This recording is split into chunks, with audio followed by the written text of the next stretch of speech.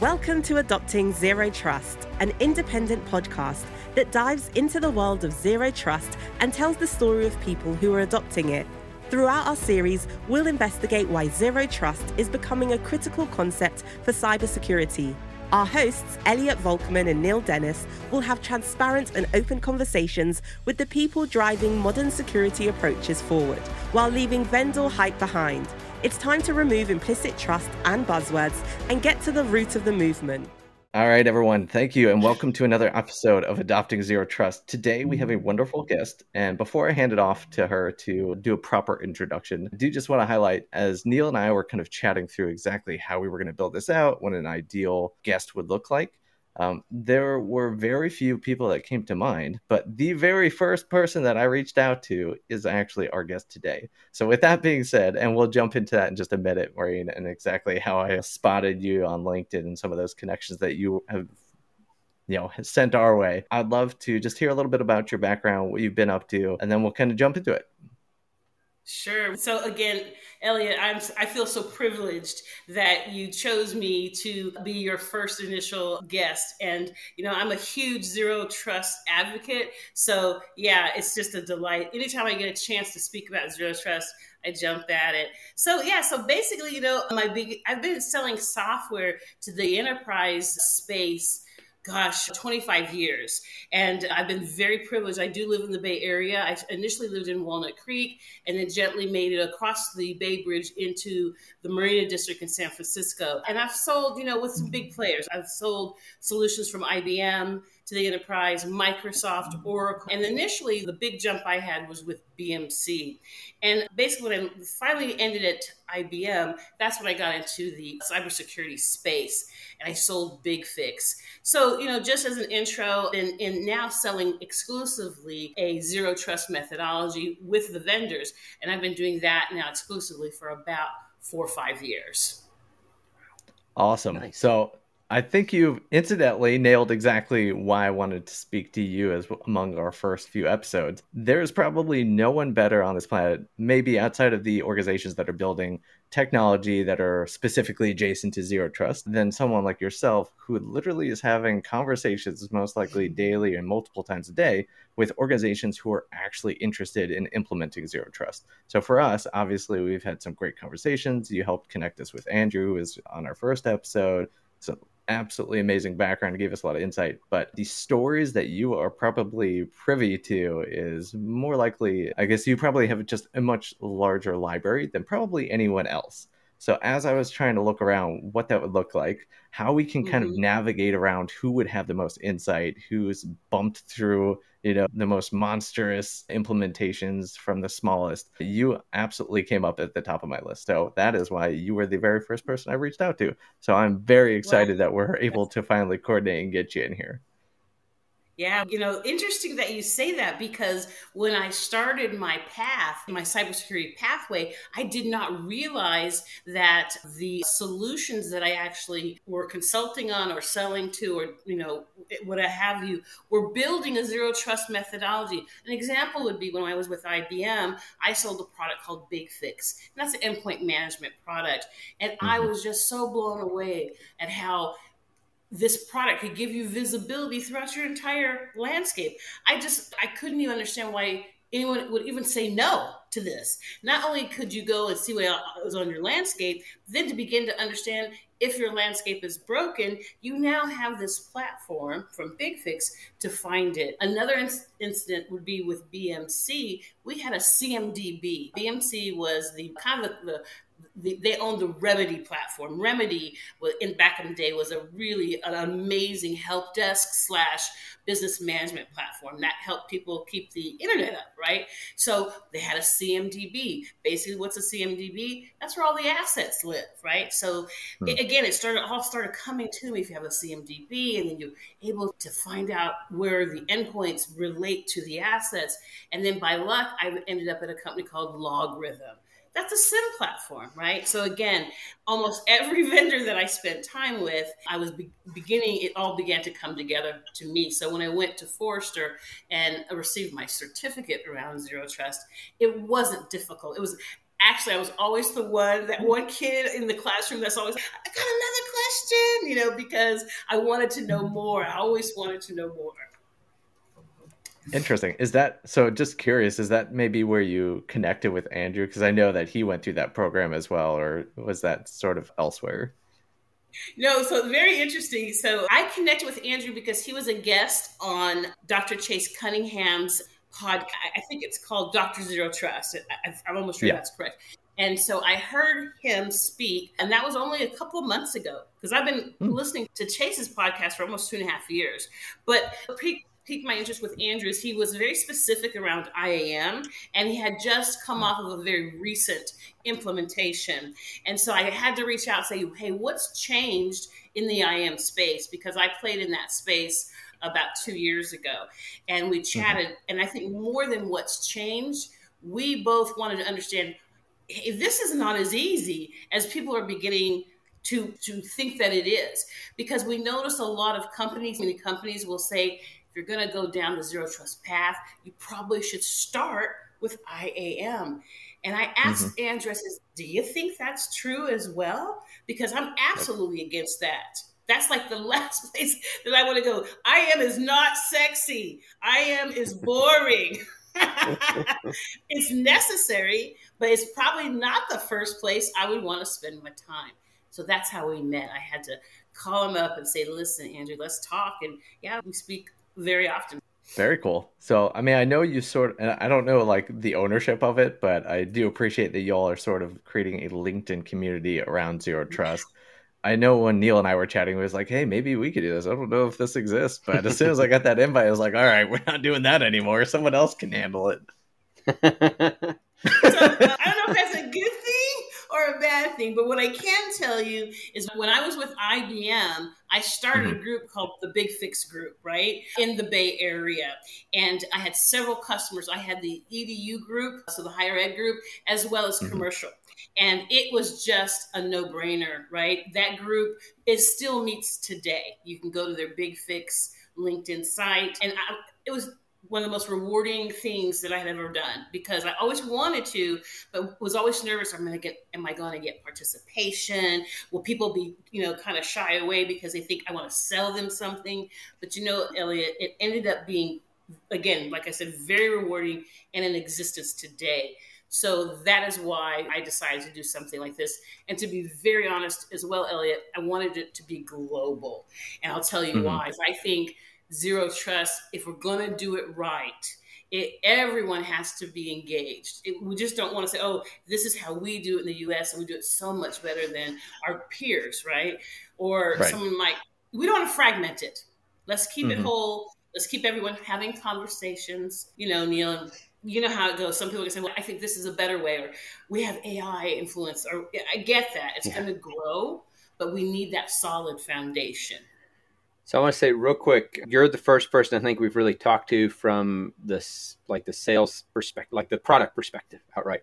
Okay, yeah. And so kind of thinking of that, I think this is a neat take on the whole construct as a whole. You've been in it for a while. You've been doing it from a couple of different vantage points. You've been doing it from the product perspective, but from what I've seen so far, your mentality you're personally fixated on trying to overcome the hype, which is what's really good. Like trying to overcome the marketing fluff on what's there. And so I've seen that already just in that little group on LinkedIn, just a little bit, as well as in some of the conversations in general. So first off, props for that, because I have to work with sales teams in my day-to-day job. And we all know sales can go one of two ways. It can be overly hype, or it can be where it actually needs to be and actually get people with the right solutions. And so it's kind of neat to get this perspective and understand. So all that to say, how much of this do you think is actually hype versus not hype?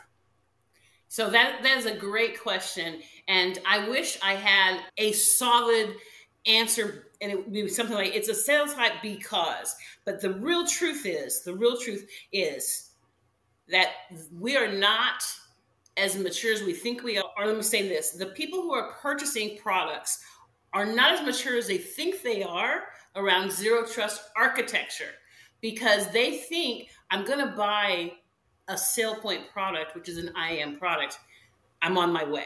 It's like, oh, I'm zero trust now because I got this product, and this product started with zero trust, blah, blah, blah. So I must be there.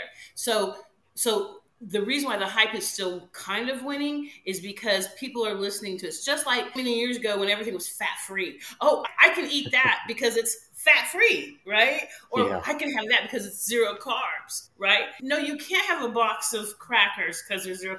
It's hype, right? So let's get over that. And so I think with time, it's actually going to be now accelerated even more with the federal mandates coming through at the beginning of the year. But I think people are starting to realize that I just need to learn more about zero trust architecture. So then when we are looking for products, and there's many places you can visit that will tell you this NIST suggests this, and these 7 things are what you should do. And here's about 120 products that can help you build your zero trust architecture. I'm a huge cook. I love to cook. My kids, everyone who knows me knows I really like to cook. And when you put things together, like more complicated dishes, the end result is you have to have certain products that all come together. And it doesn't matter if it's this product or that, a brand from here or a brand from here. The most important thing is that they all have to come together to make the end product. And that's what zero trust, in my mind, the methodology, architecture, that's what it's all about. So I hope that people will continue to learn, continue to learn about the zero trust architecture, and you will be on that pathway. Yeah, I think there's some neat things, like you mentioned, like the NIST framework, and then also the class and the search that you've done. Those are things I think people are missing out on when they go talk to just a vendor who happens to have zero trust or zero something in their name. I think most people seem to start their adventure into this with one of 2 approaches: IAM, like you mentioned, as a primary course, or they go to a conference and they just look for the word zero on things and they go talk to the vendor. And most of them, to be fair to them, are probably talking to multiple vendors. But a good chunk of the vendors, I think, are still trying to actually really define what it means as a whole. And then on top of that, we don't have, like we do with the Cloud Security Alliance structure. The Cloud Security Alliance says to be a secure cloud provider, this is the basics that you need, right? There's that brand awareness around that stamp of approval. Same thing with like online advertising and stuff. There's different brands of approval for these things. And zero trust, I don't think, has reached that structure yet. But maybe with the government insights and the growth, perhaps, do you think that maybe that could help drive us towards a more formalized labeling of what it actually means to do this for the market space? Yeah, you nailed it, Neil. That's exactly what's going to happen, because as a business, this is how I actually see it. When the federal government decides, if you as a federal entity, whether you're a school or a police department, whatever the entity is, if you then say, listen, if you're not on that pathway, we're going to fine you. We're going to fine you until you get on that pathway, because we as a government cannot have things happen like the pipeline scenario. We can't have a hospital go down for 4 days.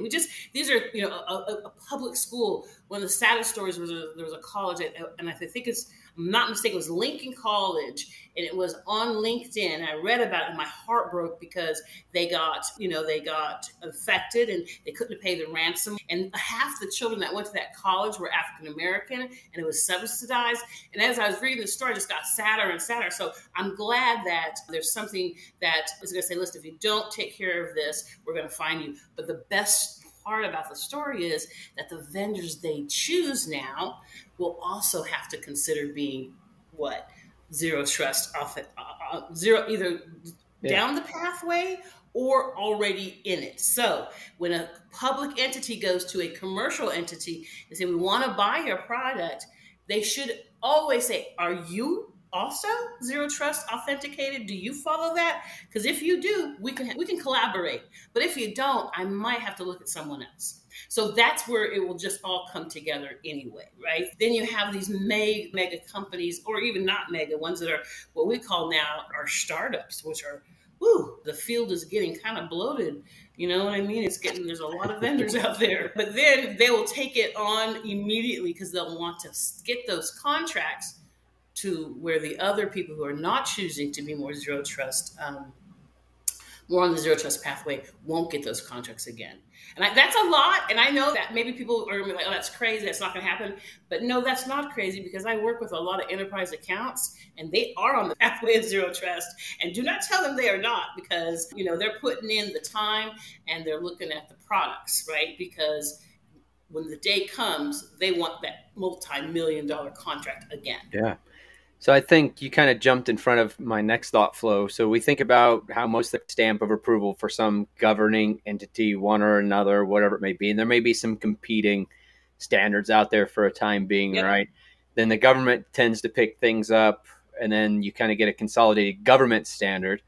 And then what we tend to see a lot then at that point is, and you were kind of getting into this, I think, was once the government picks it up and once the government helps consolidate a standard around it, we get things like FedRAMP and CMMC. Correct. And other things, right? And what that means, not just to operate in the government space, but what it means to operate in just a generic, more secured environment that the government says is a little bit better than day-to-day stuff, right?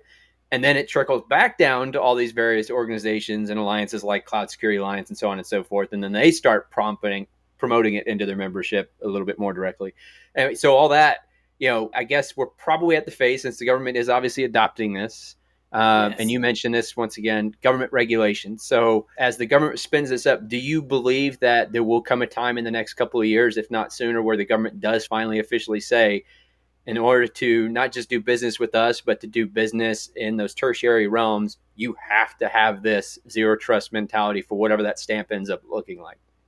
Absolutely. There's no question in my mind, and I would have to say with most of our cybersecurity community, that day will come. I think the only differentiator is going to be that there are a handful of people who have been in cybersecurity for many years, and they don't want to budge on something new. So they may say, yes, zero trust, but there's another zero, and they might name it differently, right? Or maybe and no need to mention vendors, there are going to be some vendors who are going to say, no, this is really zero trust, right? We have the products that really support it, or you'll get the same benefit from our products as you would from the handful that the government decided would be appropriate. So at that point, the spinning, and it started to happen with a couple of very large vendors, but they pulled back because they realized that they were not being completely truthful, right? So if you hear certain words, you realize they had to be careful. And I appreciate that. And again, I would hope that the larger cybersecurity vendors would start putting more education in the front of everything and saying, listen, why don't we do? And so that's one of the things that I really pride myself on is I love assessments. I like ethical hacking scenarios. I like to start the zero trust conversation with what's going on here, right? Because everyone will say, we want to do this, or we want to protect our crown jewels. And all that's appropriate. That's all very appropriate. But what I've learned over the 20 years I've been in software, you have to start with a clean slate. If you don't, you will be spending a lot of time, money, and effort just getting started. And that's why I go back to IAM. If your assets and your database and your CMDB, you call it whatever you like, if that's not cleaned up, if you still have new hires in there from last year, you got to clean that up. It's got to be cleaned up, right? And then you can have a successful IAM implementation. You'll be rewarded for that. You then can move on to the access management, and off we go. Interesting story. I always tell this story because it's to my kids. When I went to high school, we had to take geometry. We had to take algebra first. Then you could take geometry, and then you could take algebra 2, and in that order. And I had a boyfriend that I was spending way too much time flirting with in the algebra and the geometry class, and I did not learn the basics, the different processes that you need to have in order to move to algebra 2. I did not learn those. I had to go and I had to take that whole course over again because I didn't retain the basics. So all I'm saying is, you have to do the basics. The hygiene has to be there before you start your zero trust. And now I just gave you guys, $5,000-$6,000 worth of consulting for free, but that's the truth. And the best way to do it is get one of those vendors out there that's been hounding you and say, hey, tell me what's going on in my landscape. Give me an assessment. Let me do a POC. And that's when you can start, right? Yeah. Man, yeah, that's a lot. So I think from the access controls perspective, right, like you mentioned at the very beginning, a lot of people think it's just as simple as putting up some kind of allow, block list, whatever on a device and you're done. But you're right, there's a lot more to go behind all that. I think people forget about the human in the loop aspects of this regardless, right? You mentioned access control for the interns or the new hires from a year ago that are still sitting in the system. And I think a lot of people, they may secure a server to server comms, but they always still forget that there's still a remote login or a rogue login from someone that they forgot just to go expunge the database, right? Stuff like that. Even if they still had zero trust access to that one piece, a lot of people don't have good basic hygiene at the core of all this. And no matter how much that server can only talk to that other server, if you got 18 different creds that are still in there for individual users and only 5 of them are still valid, what the heck's the point that juncture? Yeah.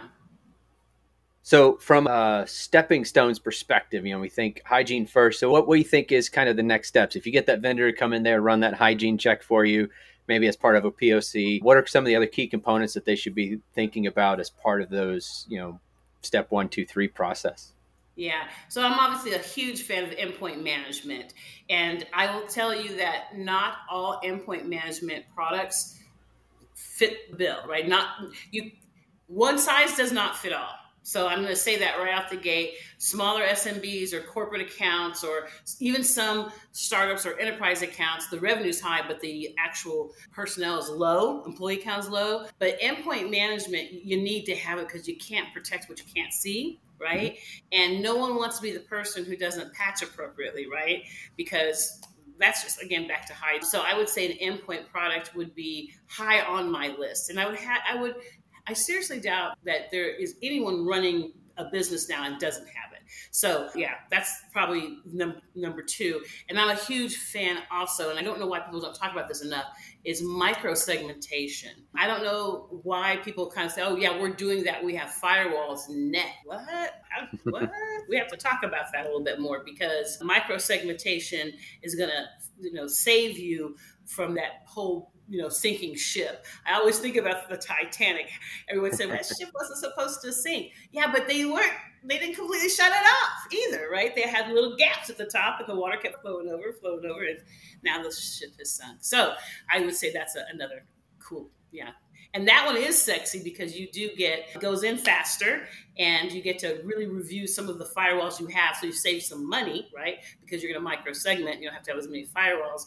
And I just think from an automation perspective, if that is in the future conversations, it lends itself well.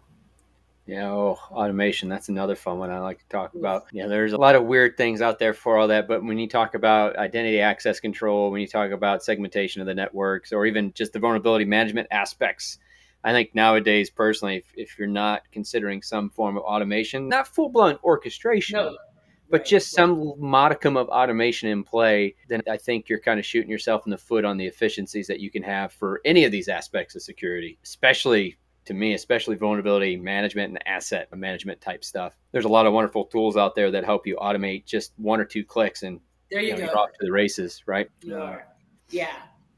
Because 1 or 2 clicks, as our software world continues to develop with AI, et cetera, if you don't have it now, then when the other products come in, you got to catch up to the 1 or 2 so that you can take advantage of the 1 or 2 in the next series of next generation products.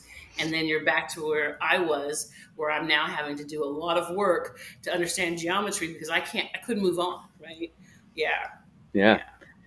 I agree. Yeah, I think that's this is a whole nother topic of discussion that I can go down a personal rabbit hole on, but the whole employee base and skills shortage for what people think it is or isn't. I'm on a particular side of this fence that tends to upset most people. But that being said, back to the automation aspects, if you think you're on one side of that equation and it's negative and you have issues, then you need to really start thinking about that as a whole. But no, I think automation, access management, things like that all have a good cohesive wrapper to play into each other. And like you mentioned, if you're not doing it now, you're going to get forced to do it anyways at some point. And then you're going to have to go back and look at all your legacy things that don't work anymore. And congratulations. Either rip and replace or spend a lot more time trying to get up to snuff, especially if this becomes an industry standard and then a legal requirement for whatever industry vertical you're in. So Absolutely. Yeah. So yeah, good stuff. I mean, it's all about reducing the noise and I know kind of so I understand. So I'll just say this. When I speak to enterprise customers, there's 2 types. there's two types of people that are in this office, if you will, in the room. There's the one type that's been around for a long time and they're not giving up their power, right? And they don't really even know what Instagram is, right? But they pretend that they do so they can see the pictures of their grandchildren, right? And they're off doing this thing where they think all's well. And then you got the other group of people who, if that Instagram picture doesn't show up in about 3 seconds, they have swiped to something else. So you got to figure out, in the in-between is starting, that line is literally dissolved now. So you decide who, if you are in the business development side of the house, as I am, or sales and marketing, I have to understand who my customer is. And I also have to understand the culture, if you will, of that business. And if they're all, really hyper, everything's got to go fast, then you know where you stand. So you know the challenges you'll have with those who don't. And that's just the world that we live in. Insecurity is not that easy because people, I know this sounds crazy, but they don't want to admit what they don't know. Oh yeah, I know zero trust, let's move on. I hear that all the time. And I'm like, I don't think they really do, but it's not my place to say what they view as zero trust and what they don't. But what my place is not to let them make mistakes. Because at the highest level, it's about people can lose their jobs. I don't want to talk about the breaches that we have just witnessed in the last 72 hours. They're mega, they're huge. I don't want to hear about those people losing their jobs because the revenue's gone down. So I'm just looking from a strategic point, and that's probably one of the main reasons why I'm so passionate about zero trust is I want a business to stay healthy. I want to help them, be healthy, and I don't want them to have to spend $4 and $5 million because Greta and HR saw a fishing hook and said, I won, and click, and now we're all spinning down out of control, right? So, and that's, I'm just I'm making fun of that, but that's kind of realistic right now. So, and I know we're having challenges trying to train people better. I get that. I do get that. But yeah, it's all about the most highest or holistic view. How can we help each other as a community and support each other and make us all live in a very safe world from those cyber pirates out there? Have you guys heard the word cyber pirates? Because I haven't heard that before. And I was writing out something. I thought they're like pirates. They're all just hanging out, just trying to. I feel like there's a group of people in the world who just have absolutely nothing else to do. I know that is true, but they're just hanging out and trying to buy and sell, and it's like a crazy Wild West out there, So my background, I've been doing things in the cyber world and somewhere or another before cyber was the official term, I guess, loosely. Yep. I mean, the term came around in the 90s, but it didn't latch on until 2006, 7, 8, somewhere in that range, really. So one of the first things I did loosely as a personal project, fair disclosure, I pirated music like any good person with Kazaa or Limelight or Napster, right? Before it became officially illegal, I want to be clear. But on that same as software piracy and things like that became a big issue in the early 2000s. And then moving forward into 2005, 6, 7, 8, in that range, what was really huge, courtesy of Kazaa and all those other tools. I actually worked on a volunteer project that was trying to combat online piracy. So when you say cyber pirates, we all were one at one point in time if we had a computer in the 2000s. And then two, actually cyber piracy as a whole thing. I was in a meeting when they started coining the phrase and trying to go out and hunt these people down and find before whaling meant getting a CEO, whaling meant going after these big cyber pirates and stuff like that, loosely in some of these forums. And so yeah, I love terminologies and our lexicon shifts and how things go in this world. So it's kind of fun to think about. But anyway. Absolutely. Weird anecdote about a life that kept me way too busy. But we didn't have zero trust back then. We had P2P networks, open trust models, right? And that's kind of the weird thing is I think our bracket of people, if you were around in the 2000 range, early 2000s, 90s, early 2000s, all the way up to probably 2010-ish, plus or minus, I would go as far as to say maybe the open trust model probably hit a big shift when APT1 was publicized. I think it was probably a huge turning point, I would think, from public space with corporate world. But prior to that, we had a lot of just implicit and open trust mentality. I mean, heck, we had Wi-Fi networks that you could drive down the neighborhood that weren't by default locked up, even when we got past web, right? So you didn't have to go war driving. You just had to go sit in a park and you had free back in the day. So I don't know. It's kind of neat to see how things have shifted so quickly for us from that open trust mentality where everything's good to go. The internet's a perfect place. And, pre HTML5 and all this other stuff, you could just do whatever you want. And the network said, yeah, we think everybody's good. So kind of thinking about that, moving from that implicit trust model and open trust to zero trust and getting us off into the right world. Do you think from an internet comms perspective, how do you have anything insights wise around how that's kind of maybe shifted stuff from just a general day-to-day business loop and how the communications networks and stuff like that have kind of maybe started to take part into this loosely? Yeah. So just to go one step backwards, my father was in the military and we carried a card. It's called an ID card. And that card had our social security number on it, right? So we would show it to everyone. Hey, anyone want to see my stuff? And now, oh my God, if you put even the last 4 or 5, don't put my social security number down, right? Are you crazy? So that's how far we go. Yeah. So I was going to say, here's the truth of the matter is, if you have a smartphone, you probably bank on your phone. You have your health records on your phone. I mean, everything is so accessible on the mobile unit. The applications now, right, are just so numerous and so much data, right? Because we have just as much going in as we have going out. So it makes sense, right? We have to be we just have to be more careful. And I think clearly with COVID, businesses, they focused on it, but now that they have most of their workforce coming in 2 or 3 times a day, but the other times they're at home, working from home. A lot of engineers are just not even going to go back. Why would they? They get far more done, and they just have a better quality of life. So that's how I have no opinions either or, but yeah. When your toddler's now playing on your computer, Crocodile Go-Go, and you're having dinner, and all of a sudden you're thinking to yourself, what's happening here, right? Why is this all black? So change with the times, right? It's really just that simple. You have to change your habits with the time. All the luxury that you have, being able to have all these things accessible, but there's not a penalty, but there's a price that you have to pay, and that means you have to be far more observant.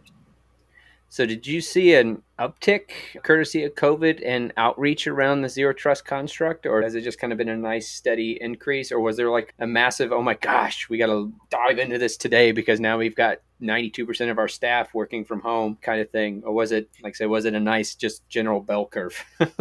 It was absolutely, the hockey stick straight up, right? Because again, I work with larger enterprise companies, and they had to let people access their tools, which are their laptops, from home, and they had very large networks that they had to protect. So the first thing is remote browser, right? The remote browser access, multi-factor authentication immediately, and those companies and customers of those companies saw that go up, right? So to answer your question, absolutely, yeah. Yes. From that perspective. Definitely. So COVID helping drive adoption, hopefully. Absolutely. And I mean, maybe that's loosely why the government finally picked it up more specifically. Maybe they have, they're dealing with remote workforce to some limited extent as well, but now they're also dealing with a more sophisticated foreign remote workforce, probably. But yeah, no, that's neat. Considering your background and how long you have been in software and selling to these organizations, you probably have seen a lot of change as far as structure goes. Obviously, the number one person that everyone wants to bark up the tree is the CISO, but out of the time that you have spent there, and Neil, this goes for you too, because obviously you chat with them as well, but how have you seen organizations change, and what does the committee usually look like as far as who usually drives implementation in organizations for zero trust? Now, that's a great question, because there is a difference. So in the past, when I would deal with an enterprise, I would generally the person who had the pain, who was actually working or needed the tool, and then it would go into a budgetary area, the budget people, and then at some point, the person who signs the check, right, which would be, it generally would be someone in technology, but the CIO, and then maybe the CFO. Now with zero trust and security, we have the CISO in the house. Here's what's interesting is every enterprise I work with, pretty much all of them, have different structures. The CISO might be a fresh new guy, and he has deputies who then listen and gather, right? And then you have another layer that executes. So it really is a 3-pronged. You'll have CISOs who are out really being more political for the company, right? And providing, more guidance at a high level out in front of the crowd, right? They're there, they're at events, they're being thought leaders, etc., right? So, and then you have your IT director who very much also wants to be a part, or usually is the driver, and then the CIO. He wants to know everything. He rules the kind of the hen house. I would have to say most of the CIOs that I deal with feel that they're the last check mark, right? I mean, CISO is good, but he's not CIO. So that's pretty clear. And then, and then you have your OT division now, which is very hot, which should not be forgotten, because right now in technology, I mean, what is Tesla? Is it a computer or is it a car, right? It's a computer with wheels. But, it needs to be protected equally as much from threat and et cetera as a laptop sitting in the CIO or CFO's office, right? With all that content.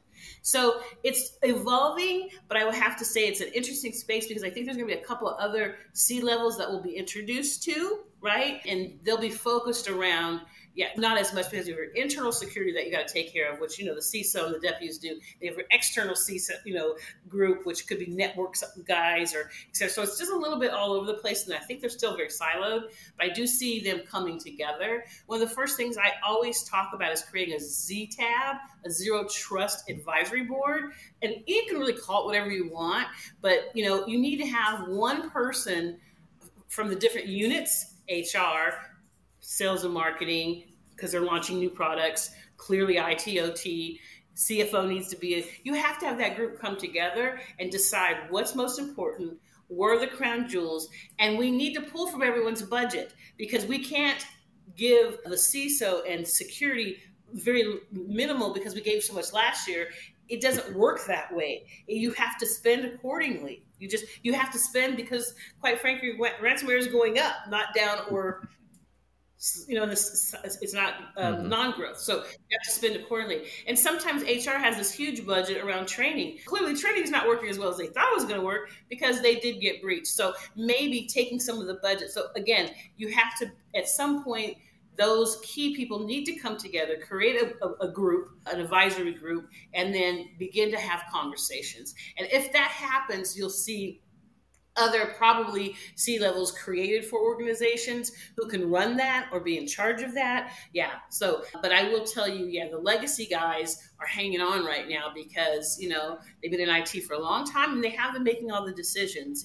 But if they're not, if they're not learning and growing, I don't know. I feel sorry for the companies who have to work through that. Yeah, I think that's honestly a general theme that we've been hearing, even with our last episode with Nick, who's now kind of off in his own thing and used to be the first CISO for Space Force. He was essentially saying the same thing, and that's the inspiration for why he's kind of generating content and helping train people on Zero Trust today. But I'm curious, even Neil, on your side, I mean, I assume over the age that you've been in this space, you're a very technical person from the threat intel side of the house. But I mean, you probably see the same thing as you're working with organizational leaders, CISOs. I mean, at what point has there been a drastic shift from people who have to be technical leaders and almost more of a business-oriented person? Yeah, so I think historically we've had CISOs, to Maureen's point, we've had CISOs who were more old school, first brand, first layer CISOs, first round, where they were very compliant, coming out of a lot of the big breaches in the early 2000s, right, with Home Depot, Lowe's, TJX, so on and so forth. They were the poor people that were like either just good policy management type individuals, or they were the people that just incidentally got promoted to CISO so they could get fired when something bad happened. And companies wanted scapegoats when all this stuff was going on, right? And so that's how they worked it initially. And thankfully, I think we've overcome that as a primary. Oh, we screwed up, fire the CISO, and we'll call it all good at the board. No, thankfully, we've seen breaches happen today where that's not the case, thankfully. But that first layer brand of CISOs were very compliance driven because in the 90s, they had to be business compliance driven. And that's the world they grew up in. But so they weren't technical. So to get back onto that, they weren't overly IT type technical people. They were the types that could sit in a room and ask the 5 other people in the room what needed to be done, and they'd go politicize it back up to leadership. I think this current generation of CISOs within our various age brackets, right, with that 30 to 40-year-old groups that are coming out right now, they have to be technical, even though now they're starting to get asked to have a seat at the board in that C-suite level. Yeah. They still need to be technical. And the downside is they also still need to be able to come up and play the politics game. But all that should map out to some kind of business risk understanding and having those requirements mapped out from business risk requirements and understanding what the dollars are if X, Y, and Z happens, and still being able to have people on your staff and talk with them technically to figure out what your actual product and intel requirements are downstream to mitigate those dollars up here, right? Even if they never actually happen, that's how you start to get money. And I still think today the CISO is the person who has to be the champion of a zero trust mentality, just because it's still such a fresh construct. Absolutely. And it's a culture shift in and of itself, right? And Joe Serra sitting as a L2, L3 analyst in the SOC can't enact that change. They can maybe voice concern that would be a good idea today, and then hopefully that's the person who becomes CISO in 5 to 10 years. But they're not the ones who are going to be able to lead it, promote it, develop it. It has to come from, at the very least, the CISO, and that CISO has to be able to understand both the technical challenges as much as politicize it and understand the business risks today. If that CISO isn't adept at both, that CISO is not going to be a CISO for very long, in my opinion. I thank you for saying that. That's 100% correct. That's the one thing that if I get a chance to talk to a CISO, that's the one thing I hope he understands, that if nothing else, if you just begin going down that pathway and put yourself, you need to have that seat at the table, because it's not fair. Because if you do get breached, right, it's not fair that you're the let go. If you were at the table, it's still not fair. But at least if you're at the table and you knew the business requirements, then you could prepare for it. But if you're not at the table, how do you do that? So, yeah, good point, Neil. Yeah, and I as an Intel analyst, I strive for requirements in everything I do, because I'm not going to go spend money, time, and effort on something if someone doesn't think it's a legitimate requirement somewhere. Even if it's my interest or if I think it's a good value prop, I shouldn't be wasting my time if nobody else agrees with me, no matter how right or wrong I am. And then so back to the CISOs and everybody else, if you've at least made the promotion and mapped it out and said, here's the risk, here's the dollars that it'll cost us, and here's how much it costs to mitigate it, and the board says no, and you've done that due diligence and it actually happens, and then they fire you, then you can just walk out the door and do whatever vulgar things you want to do to them, because they were wrong, not you, at that point. But to your point, if you've identified it but you haven't promoted it the right direction, and then the stuff happens, then it is on the CISO. They didn't do a good job at being the politician up at the board level, even if they were good technically and were able to figure it out what needed to be done. So yeah, it's a rough world.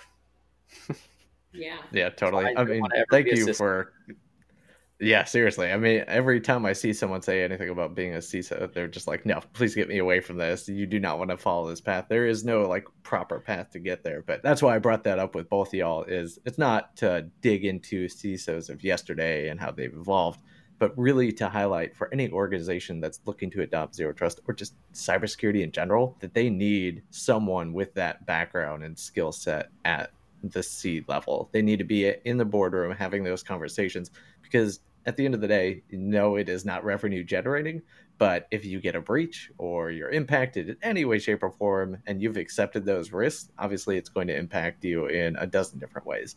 So I think from the implementation process and the adoption and doing cybersecurity the right way, if you don't want it to obviously hamper or impact scaling the business, it needs to be a component of business. Yeah. I don't know if it's a real term or not, but revenue loss mitigation, I feel like that's a real business too. But Well, I feel like no, it actually is. I know when we studied and were becoming licensed, one of the discussions we had was you can prove that you can, save the company money just by simply beginning to understand the products you have in your portfolio and optimize them, right? And don't renew because it's 3 years and you have to. Really take a look at the products. A lot of products have very similar features.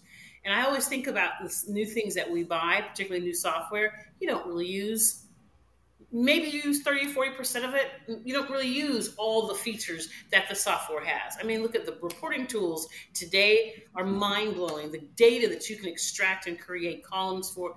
Yeah, so there is that benefit if you decide to go down zero trust. And I try to share that probably in the first or second time we have a conversation. Let's try to optimize. That's kind of, let's get some money going here. Let's show that you can create a return on investment if you can optimize what you have.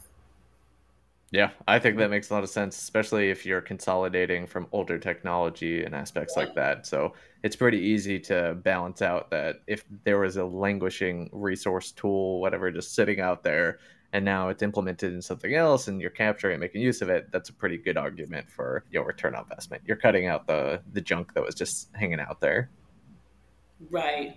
Absolutely. Yeah. And then I know we skipped past this, but I do want to I have not actually heard organizations coaching the implementing organization on building that advocacy organization internally. So I absolutely love that idea.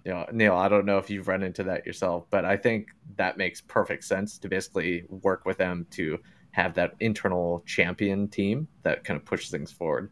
I think externally, coming from our seat, we want that kind of thing, but if you're actually help coaching them towards that just makes perfect sense. God. Yeah, it's a good idea. I think anytime you can get, so slight back step, once again, as an Intel analyst, I think a good Intel analyst at any org, government or private sector, if you're letting them do their job, is to help tie up all the disparate ends within whatever concept that you're trying to build, not just cyber security. So if you've got, most people think of an Intel analyst in this world as the person helping do the research, collection, data organization, stuff like that. And that's loosely what an Intel analyst brings to the table, but really that's more of a research specialist at the end of the day doing that low-level stuff. An Intel analyst is someone who wants to collaborate, coordinate, and extract additional data from all the people and assets that are available and be able to kind of coordinate efforts or at least insights and help make heads or tails of what's going on.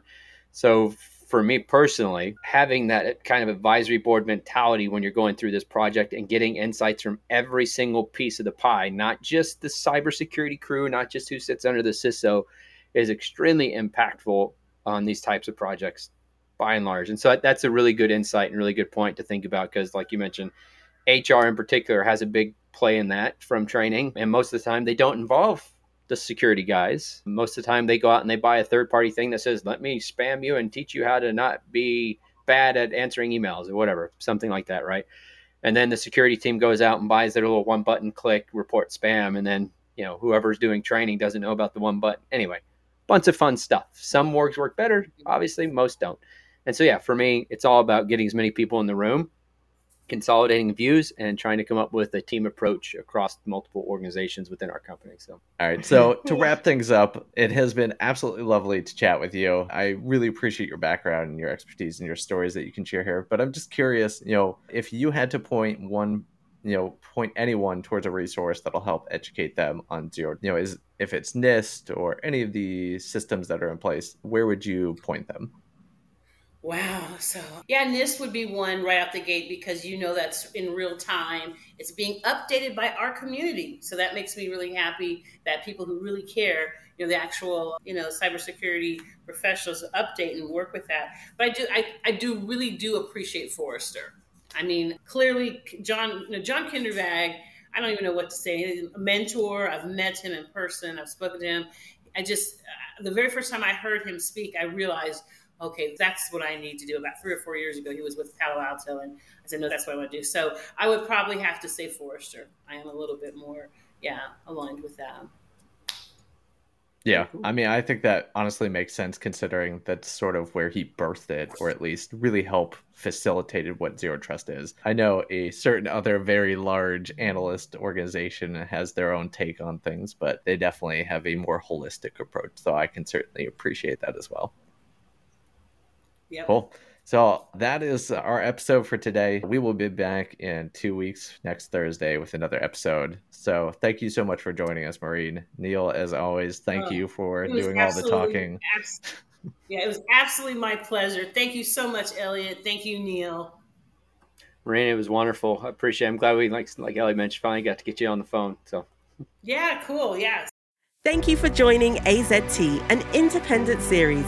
Your hosts have been Elliot Volkman and Neil Dennis. To learn more about Zero Trust, go to adoptingzerotrust.com, subscribe to our newsletter, or join our Slack community. Viewpoints expressed during the show do not reflect the brands, employers, or companies of our hosts, guests, or potential sponsors.